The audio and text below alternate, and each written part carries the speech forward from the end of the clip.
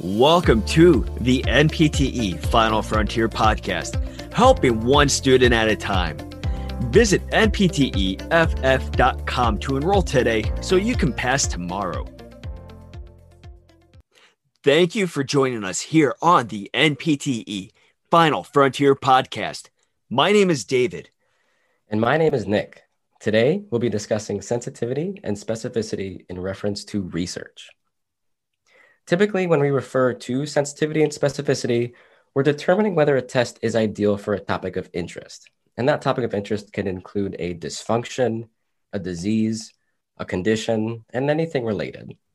The values obtained are typically based on a gold standard and expressed between 0 and 1, with the ideal values obtained for both of them being more closer to 1.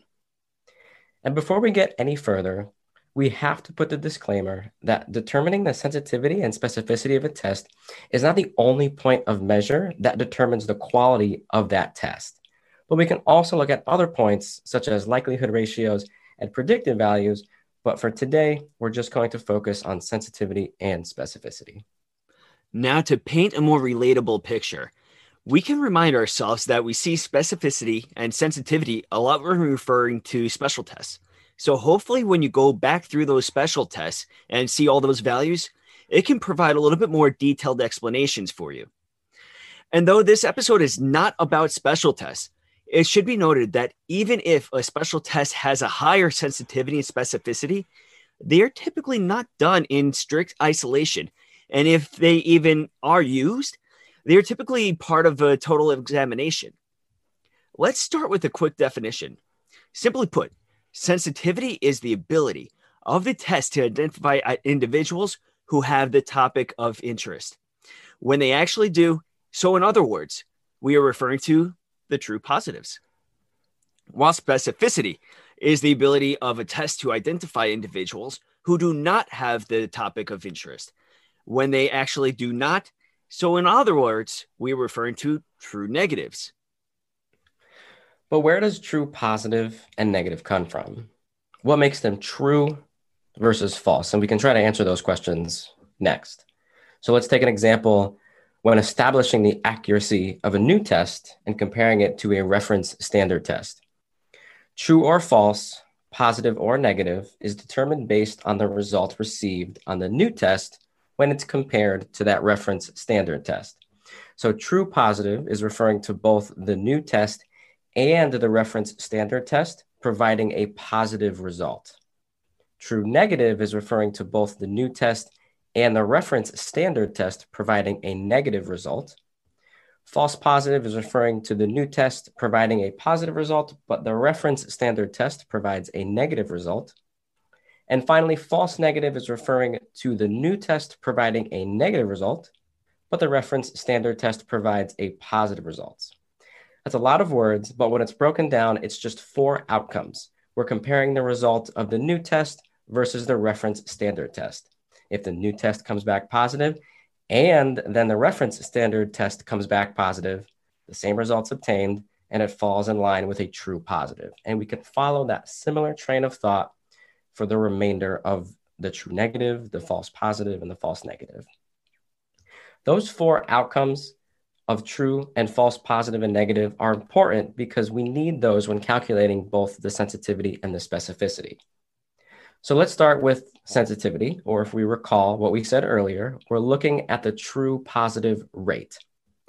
Obtaining the true positive rate is essentially taking all of the true positive results obtained and dividing them by all the true positives. So we're going to include false negatives because we need to recall that a false negative is referring to the new test coming back negative, but the reference standard test coming back positives.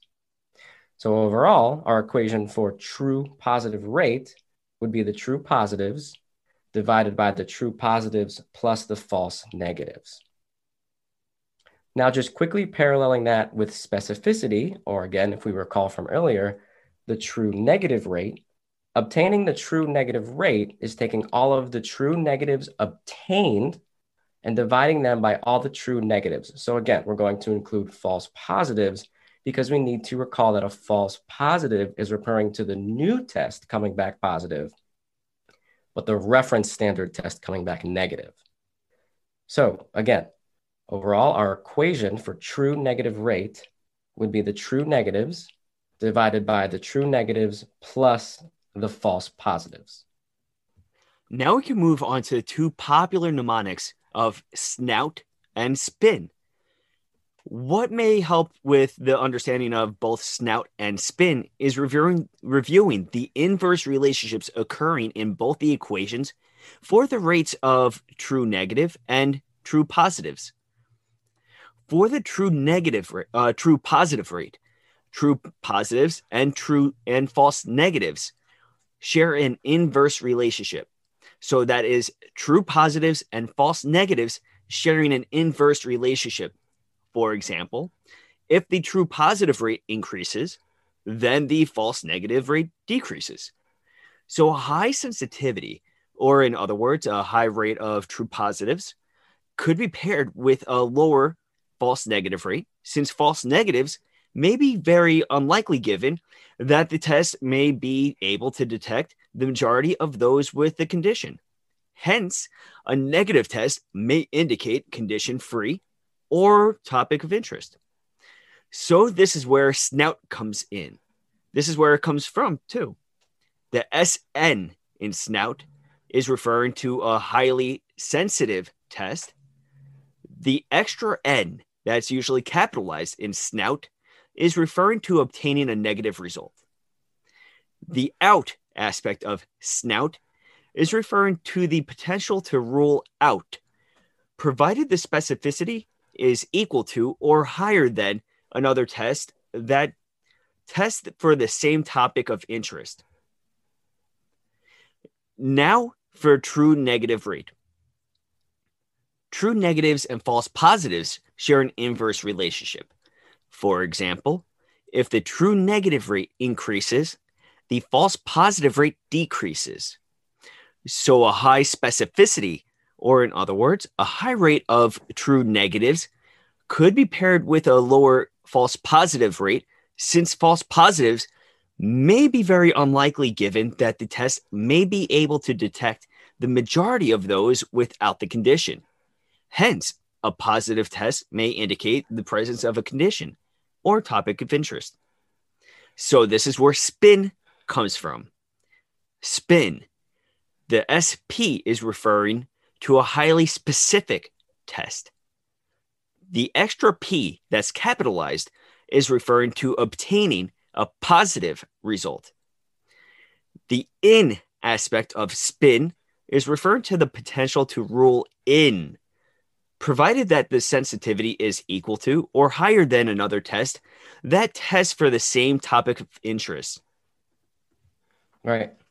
And sensitivity and specificity can be a topic where you may have to review more than once or even more than 2 or 3 times. It can get confusing, and saying sensitivity and specificity over and over again, those words just tend to blend with each other.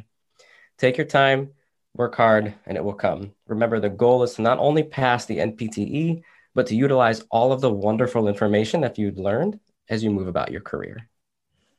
Thank you very much for listening. For more information on NPTE Final Frontier, please visit npteff.com. You can also check out all of our other social media platforms, such as Facebook, Instagram, and Twitter. We hope this episode on sensitivity and specificity was helpful, and we look forward to you joining us here next time for the NPTE Final Frontier podcast. Thank you.